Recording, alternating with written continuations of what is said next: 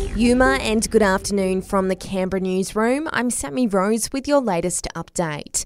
The Prime Minister has confirmed he'll be briefed on the Scott Morrison saga this afternoon. The Solicitor General will provide his legal advice around a week after revelations the ex-PM appointed himself to 5 roles during the pandemic. Anthony Albanese says the info will be made public tomorrow. I intend to release that advice so that people can see it and be transparent. My government is an orderly government. We have a cabinet meeting tomorrow. I think politeness and proper process means that they should have access to it. Federal police officers have seized the largest shipment of fentanyl ever detected in Australia.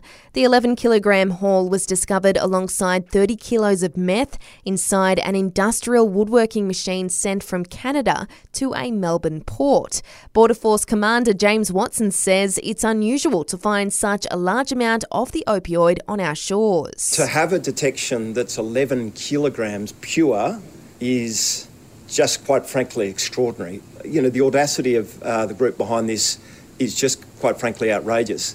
The impact of this on our community, had it reached the streets, it doesn't bear thinking about.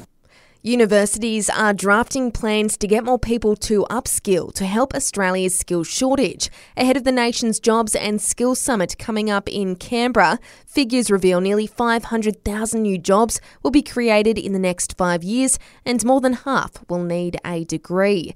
Katrina Jackson from Universities Australia says we need more education, not less. The workforce of the future is heavily dependent on universities. That's where they get educated and trained. We know that about 1 million jobs will be created in the next 5 years, and half of those, 500,000 of them, will require a university degree.